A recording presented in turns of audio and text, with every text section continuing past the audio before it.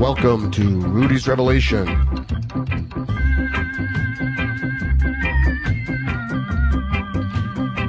It's Sunday, April 10th.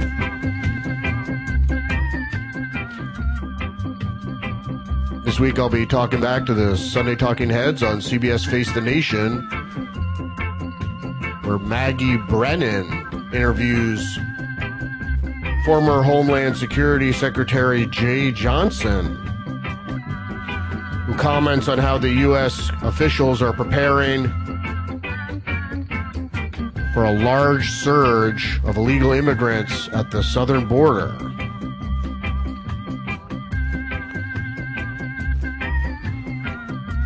Also be checking in on Sunday Morning Propaganda at our favorite feel-good feature news program, CBS Sunday Morning, where correspondent David Martin interviews Biden appointee, Ambassador at Large for Global Criminal Justice, Beth Van Schaick, who discussed capturing Russian President Vladimir Putin over alleged war crimes. We'll also be tearing into the Sunday New York Times, showing how the newspaper continually mischaracterizes the truth to mislead the public. I'll be going over the weekend headlines all the next 30 minutes. But first, I'll be taking you back to school, giving you some historical context to frame this week's news narratives.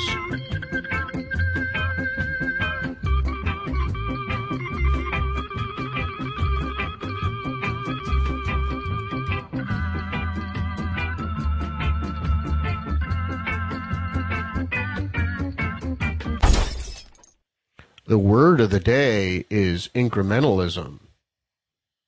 Definition of incrementalism: a policy or advocacy of a policy of political or social change by degrees, gradualism. And the reason we talk about incrementalism is we're going to be talking about NATO today and the expansion of NATO. But first, incrementalism, and this is from Ethics Unwrapped, wrongdoers and people in general may never even realize that they are making a life-changing decision when they make small, unethical choices. But in truth, as philosopher Jonathan Glover says, incrementalism is how we slide into participation by imperceptible degrees so that there is never the sense of a frontier being crossed. This is from ThoughtCo. What is incrementalization? This is from ThoughtCo. What is incrementalism and government? Definitions and examples from Robert Longley, and this is from October 2020. Incrementalism in government and political science is a method of achieving sweeping changes in public policy through the enactment of small policy changes over time.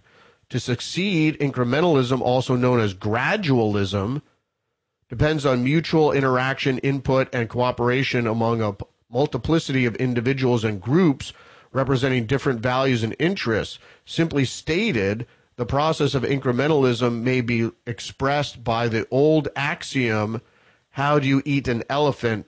One bite at a time. From Free Dictionary, this is Fabianism. If people don't know, Fabianism is of or relating to the caution and avoidance of direct confrontation typical of the Roman general Quintus Fabius Maximus. So if you avoid direct confrontation, plain and simply by moving in small incrementalism. Fabian was known to first encircle the camp and then move in slowly at a time through the means of attrition and also incrementalism. So we talked about Fabianism and Quintus Fabian, or Quintus Fabius, but some people don't know about the Fabian Society. Now, the Fabian Society is a British socialist organization whose purpose is to advance the principles of democratic socialism, or socialism in general, via gradualist and reformist efforts in democracies rather than by revolutionary overthrow. Fabian Society was also historically related to radicalism, a left-wing liberal tradition. So here you have incrementalism done by the British Fabian Society, a socialist group, and they advocate for installing socialism into countries and governments through incrementalism to avoid direct confrontation like the Roman general Quintus Fabius. Now, this is from History Channel. In 1949, the prospect of further communist expansion prompted the United States and 11 other Western nations to form the North Atlantic Treaty Organization, or NATO. The Soviet Union and its affiliate communist nations in Eastern Europe founded a rival alliance, the Warsaw Pact, in 1955. The alignment of nearly every European nation into one of two opposing camps formalized a political division of the European continent that had taken place since World War II. This alignment provided the framework for military standoff that continued through the Cold War to 1991. This is from Wikipedia, the history of NATO. The history of NATO begins in the immediate aftermath of World War II, when British diplomacy set the stage to contain the Soviet Union and to stop the expansion of communism, which is an ideology, a political ideology, in Europe. The United Kingdom and France signed in 1947 the Treaty of Dunkirk, a defensive pact which was expanded in 1948 with a Treaty of Brussels to add to the three Benelux countries, Belgium, the Netherlands, and Luxembourg, and committed them to collective defense against an armed attack from the Soviet Union for 50 years. The British worked with Washington to expand the alliance into NATO in 1949, adding that the United States and Canada, as well as Italy, Portugal, Norway, Denmark, and Iceland, West Germany joined in 1955, and Spain later joined still in 1982. The structure of NATO evolved throughout the Cold War, which was against the U.S. against the Soviet Union, or the West against the Soviet Union. An integrated military structure for NATO was first established in 1950, as it became clear that NATO would need to enhance its defenses for the longer term against a potential Soviet attack. In April 1951, Allied Command Europe and its headquarters, SHAPE, were established later. 4 subordinate headquarters were added in Northern and Central Europe and Southern region and the Mediterranean. I'm not going to go too much more into that because that's the establishment of NATO. And this is from Forbes, how NATO expanded eastward. Now, keep in mind, this is from Forbes. And this is the lead here in this article by Katharina Bullschultz. As Russian troops gathered on the Ukraine border, European armed forces get into position and high-ranking politicians, including U.S. Secretary of State Antony Blinken, visit the regions. Fears of a new major conflict arising in Europe are abound. And this is from January 19th, 2022. Well, we all know there's been saber rattling about Russia for God knows how long, and Hillary Clinton even said she wanted to bomb Russia or enforce a no-fly zone over Syria. And this writer at Forbes goes on to say, while the tensions between Russia and its Western neighbor are complex and long-standing, one issue at the heart of the problem has been Ukraine's declared aspiration to join NATO, the European North American military alliance. While the country's bid to join date back to 2008, it is not expected to be honored anytime soon. And this is what the press keeps saying. It's not going to be honored anytime soon. They just don't, they don't rule it out. And that's the point that you have to kind of latch on to. The greater context of the treaty's expansion from 12 founding members in 1949 to currently 30 predominantly European countries, chart an eastward course that has been interpreted as an affront to Vladimir Putin for a long time.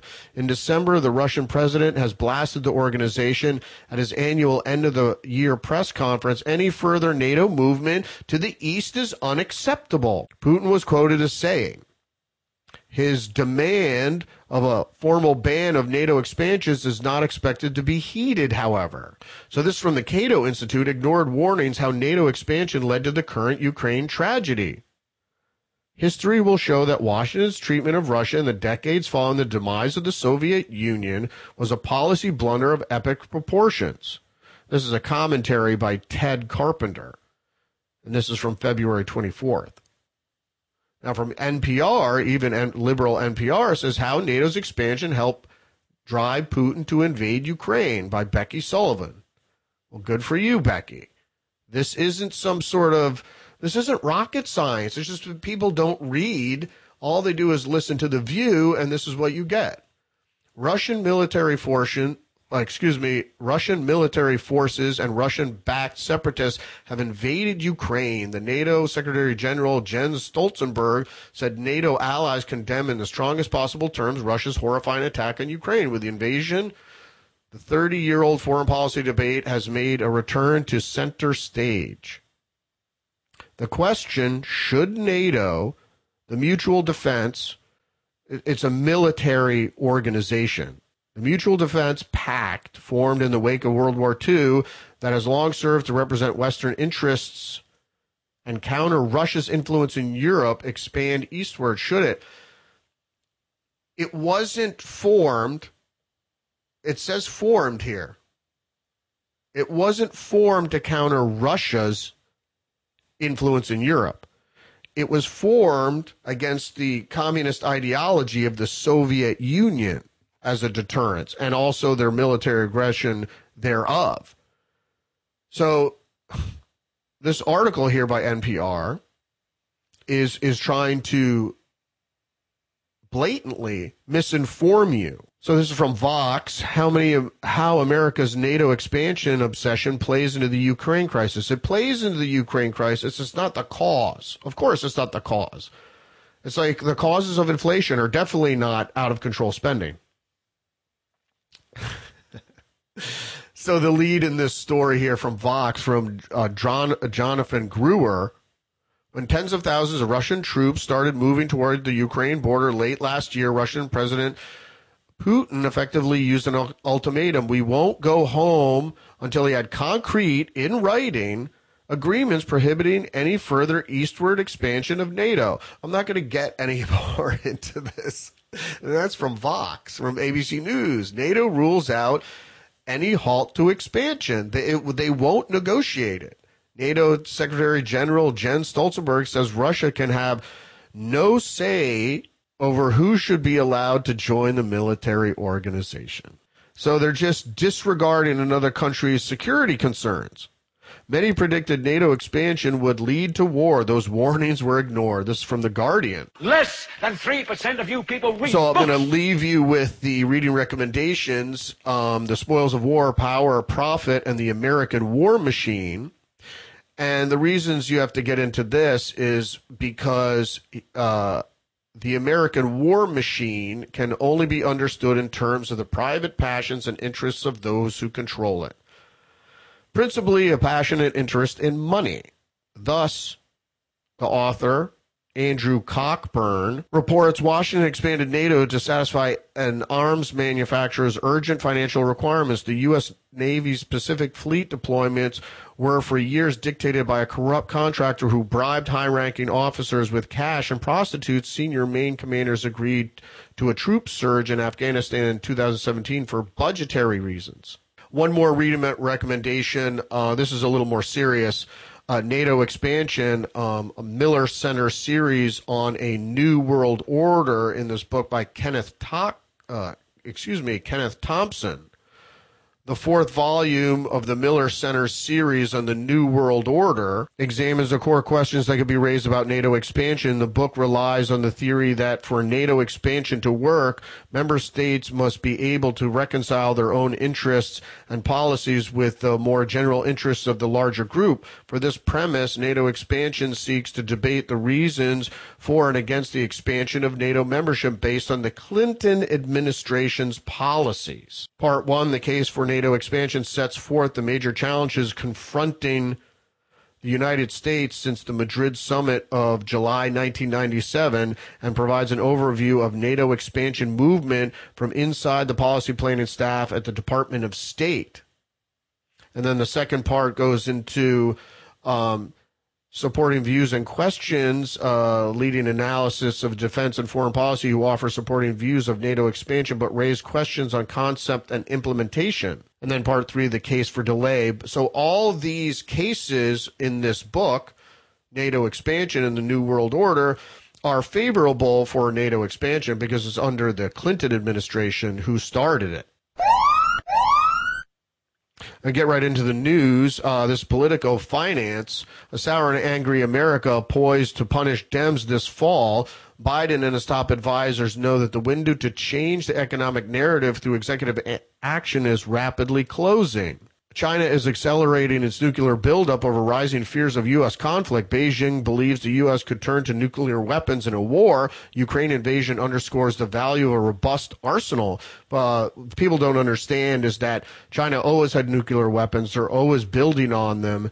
This is just a bit of propaganda, a little saber rattling for China.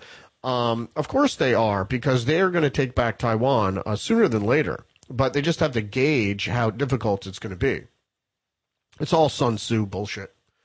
I mean, Sun Tzu isn't really bullshit, but if you know anything about strategy and tactics, if you read Sun Tzu, you'll know what's happening. Associated Press, in outcome of Whitmer case, some see freedom, others see dangers. Of course, this is painted by the AP as some sort of, it's obviously a win for the right. And if people didn't know, it was basically the kidnap case for the governor of Michigan, Whitmer, Gretchen Whitmer.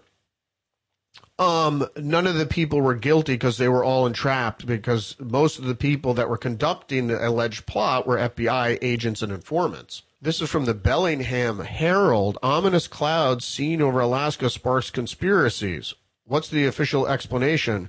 I could tell you right now, this is a secret, it might be weather weapon, but to me, the way it seems to me, it's something, plunging towards Earth, and it is either a secret weapon, more likely it was a spy plane or something like that. It has something to do with Russia right now probing the defenses of Alaska. So this is either a shoot down or some sort of weather weapon moving to be deployed. Everybody should be really afraid of what this is. It could be a chemical weapon. It could be a biological weapon. We don't really know what it is, but I think it's related to global tensions, and it is obviously some sort of undeployed as of yet, until now, weapon system, obviously. Obvious weapon system. From France 24, Twitter stakeholder Elon Musk tweets, "Is Twitter dying?" Now, this is back from the 4th. I think this is even last week. We all know that Elon Musk bought a stake in Twitter. He now has a place on the board. Is he going to save Twitter? Good luck. I don't really care if he saves Twitter or not. I mean, any victory is a victory for free speech. As long as we have somebody fighting for free speech, that's fine. I don't give a shit about Twitter. There's so many other alternatives now that people should move away from any monopoly. Even if you like the product or the service, as soon as it becomes a monopolistic, you should move away from it and support any startups. It's the David and Goliath thing. When whatever you like or are part of grows too big, you got to move over to the little guy. Help the poor. From the Wall Street Journal, in Africa, U.S.-trained militaries are ousting civilian governments in coups. Insurrections are disrupting American security strategy in the region and giving Russia an opening to gain way. Okay, so Michael Phillips here from the 9th, he pens this thing as some sort of, it's an affront to the U.S. by Russia. This is just read the headlines, and it goes on to say, U.S.-trained militaries are ousting civilian governments in coups. That's all you really have to know from there. And it's the same thing that's happening in Ukraine right now as well. Right now, or since 2014, the United States and NATO has had military trainers in Ukraine. This is really, if you really knew what was going on, this is really the problem here, that the U.S. has had military and probably has special forces fighting Russians in the east and around. All of this is, Putin refers to this conflict as a proxy war between Russia and the West. And that's exactly what it is. I mean, to convince yourself of anything else is disingenuous. You have to understand that Russia is defending itself. In the Soviet Union, it enjoyed robust defense, and it has slowly been chipped away at through incrementalism to actually threaten. And now they only have two buffer states, or a few buffer states left. And this is unfortunately something that won't be tolerated by the Russians. And that's why you see this heinous act of them attacking Ukraine. As far as they're concerned, it's their survival, because between the pressure NATO military could put on the Black Sea Fleet and the fact that intelligence listening posts right up to the Russian border is just unacceptable. This is from the Denver Post. Colorado GOP embraces election conspiracy theories in nominations for Secretary of State in the Senate. The GOP assembly and convention took place Saturday in Colorado Springs. Every time someone mentions conspiracy theory, you should just go, that could possibly be true. It's the old adage, what if? What if it was actually the opposite of what people were saying? You should play that game, because that's the reality. The reality is the lie is so egregious that it's actually the opposite of what people are telling you. From the New York Post, China leading citizens to jump from balconies in quest to achieve zero COVID policy. Now, everybody's probably seen the video now also of people shouting out of the high rises that most of the residents are locked into during this lockdown of Shanghai, one of China's biggest cities. They're just testing severe lockdown. And they'll be bringing it here, because what will happen if you want to look into the future is they'll go, look, we stopped COVID by locking everybody down. And then they're going to try to adopt that here. They already did it in Australia. From Reuters, jury acquits two men in Michigan governor kidnapping case, deadlocks and two others. I'll read that headline again in this article by Tyler Clifford. Jury acquits two men in Michigan governor kidnapping case, deadlocks on two others.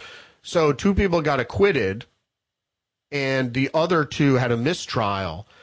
These people aren't going to be guilty because they're stunads that were coaxed into doing this by the FBI. And that's how the FBI catches all their quote-unquote terrorists, is most of the stuff is manufactured, whether it's Ruby Ridge or Branch Davidian or anything else for that matter.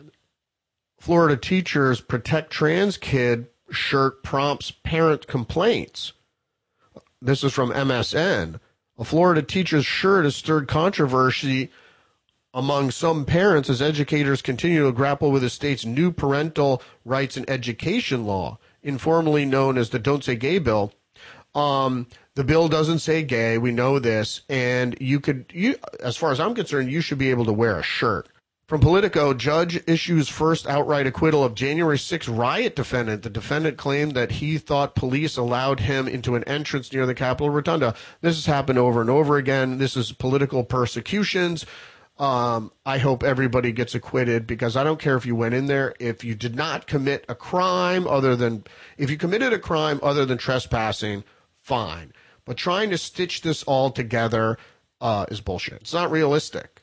I mean, most of the people were there to protest, and a lot of people protest, and it is the people's house, so you could probably go inside as a protest. It's been done other places where state capitals have been entered by protesting groups to occupy, as long as they do it peacefully. From Politico, Stoltenberg, NATO planning large permanent military presence on eastern border of Ukraine.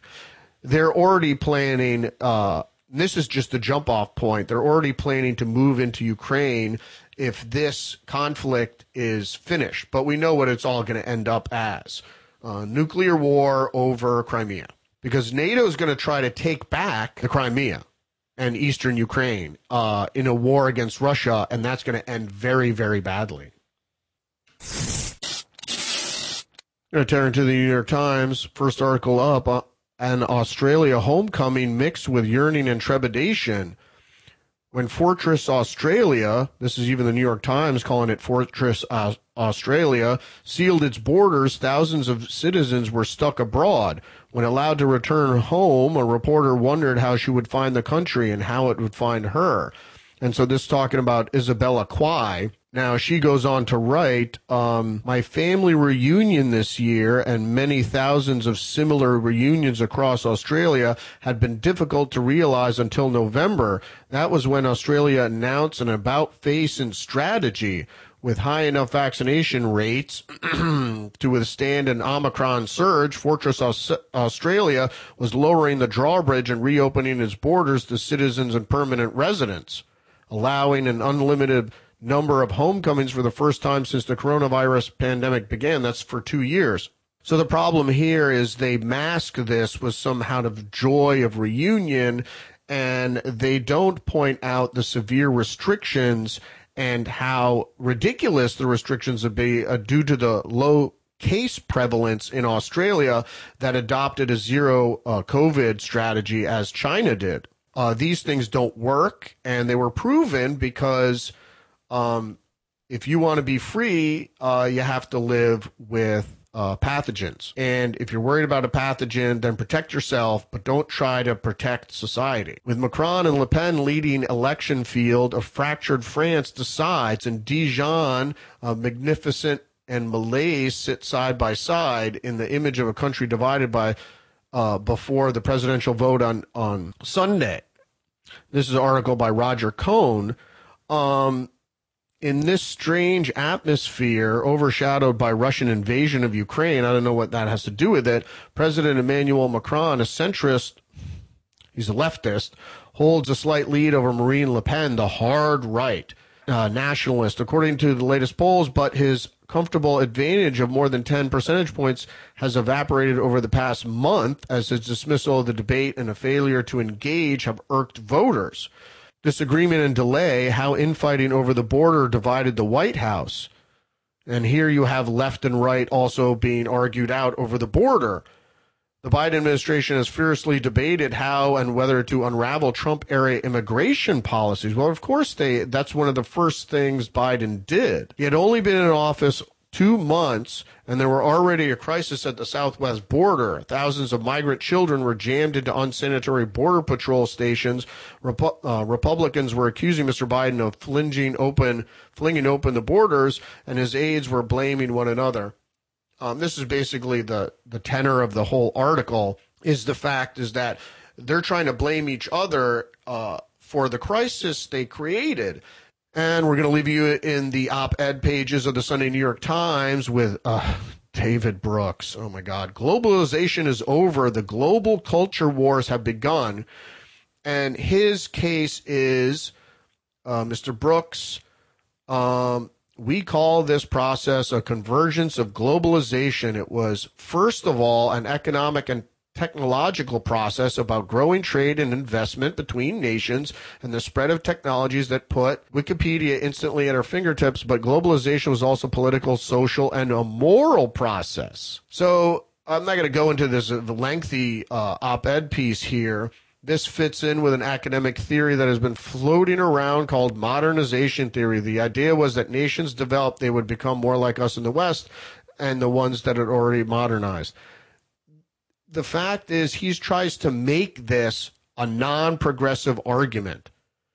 He avoids, he talks about technology and democracy and all these things, and he briefly glosses over the fact that traditionalists around the world, wanting to adhere to their traditional cultures, are skeptical of the New World Order.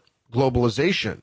All right, we're going to leave you with the talking heads, starting out with Maggie Brennan, who talks to Jay Johnson. Now, Jay Johnson was former Homeland Security Secretary under the Obama administration, and they talk about Title 42 being removed and how it's going to lead to a surge in illegal immigration. And the only thing they talk about is how the government are going to deal with these people. And they're going to, well, we're going to put it on buses. And are the agencies ready to receive? It's like you're receiving house guests.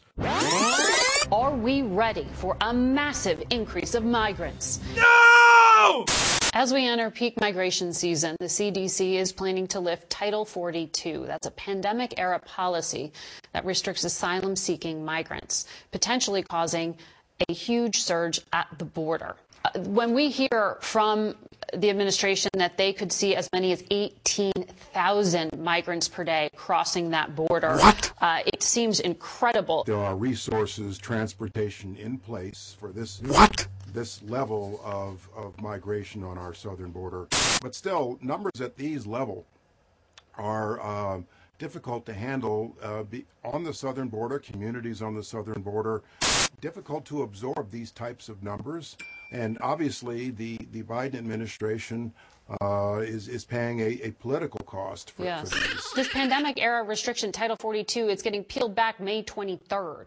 It coincides with the peak migration season. Why wasn't there any coordination within the administration to maybe, I don't know, push it a few months? You idiot! I would have argued that we should keep it in place just a little while longer, till perhaps July, when these numbers do tend to slow down in the hotter weather. You're correct that March, April, May tend to be the peak seasons for migration on our southern border. I heard the current secretary the other day say at present they have something like 7,000 a day. That's a high number. Should there be vaccination at the border that is mandated? I mean, Do you have to say quite clearly, don't come? Yes, I can say quite clearly, don't come. Do not come. Why haven't we heard anything like that now? I have learned that you have to repeat a message dozens and dozens of times before people actually do begin to hear it. Don't come. Do not come. Don't come. Do not come. Don't come. Do not come. Do not come. Migration is a market-sensitive phenomenon. It reacts sharply to news in the information marketplace about enhanced enforcement, decreased enforcement on our southern border. We can repeat these messages over and over again, and we should. Don't come. Do not come. Don't come. Do not come. Don't come. Do not come. What? Are we ready for a massive increase of migrants? No! No! No! Yeah, definitely not. Are we 1.7 million last year? We're already almost at 1 million. Nobody wants this. Nobody wants this except the politicians and the corporations. All right, next up is David Martin, who, together with this woman, the Biden appointee ambassador at large for global criminal justice, Beth Van Schaik. Ukraine's President Zelensky is demanding world leaders mount a swift response to Friday's train station attack on civilians in eastern Ukraine. He called the attack yet another example of false flag operations. More than 50 innocent people trying to flee the fighting killed in a Russian missile attack on a crowded train station. A Russian missile attack. Among the first responders, investigators gathering evidence to determine if this is a war crime. War is full of unspeakable violence, and civilians always suffer. We're seeing a pattern of deliberate attacks against civilians. Ambassador Beth Van Schaik is the State Department official in charge of assembling evidence that could prove Russia is committing war crimes in Ukraine. So how do you distinguish between a war crime and just atrociously bad behavior? What we need to do is focus on deliberate attacks against civilians or indiscriminate attacks against civilians. What? Those are clear war crimes. There's no fog of war here. Right. If you look at a map, for example, of Mariupol, you can see where the military objectives might be, which would be appropriate targets for a military campaign. What? And then you see where the actual strikes were happening. This is close-range violence committed at the hands of Russia's forces. Bodies are being left in the street. They seem to be doing this in an unbelievably brazen way that's really shocking. So who do you go after first? You're always looking to go up the chain of command to the architects of this terrible violence. We saw what happened in Bucha. This warrants him. He is a war criminal. How do you make a case against Putin? Do you need some kind of verbal direction that he gave to his commanders? Even without the so-called smoking gun order, there is still this idea of command responsibility, that the images are so stark, it's so clear that his troops are running amok, terrorizing the civilian population within Ukraine. Will Vladimir Putin ever be indicted for war crimes? I think he will be indicted. An indictment of Putin would make the president of Russia an international fugitive. He is inevitably now trapped in Russia. He will never be able to travel internationally because it would be too great a risk that he would be captured and brought before a court of law. They get identified, and then the law enforcement is activated, and we are never more integrated than we are now. Wake up! Wake up! Yeah. You can't take them seriously. It's all about demonization and provocation. So it's an old agitprop. You provoke someone into a reaction, and then when they react, you demonize them. Real simple. It's all part of incrementalization and plausible deniability. All right, we'll see you next week. Rudy's Revelation. Don't forget to like, subscribe, and comment. And check me out on Twitter and Getter. Parlor Minds. We'll see you next week. Rudy's Revelation.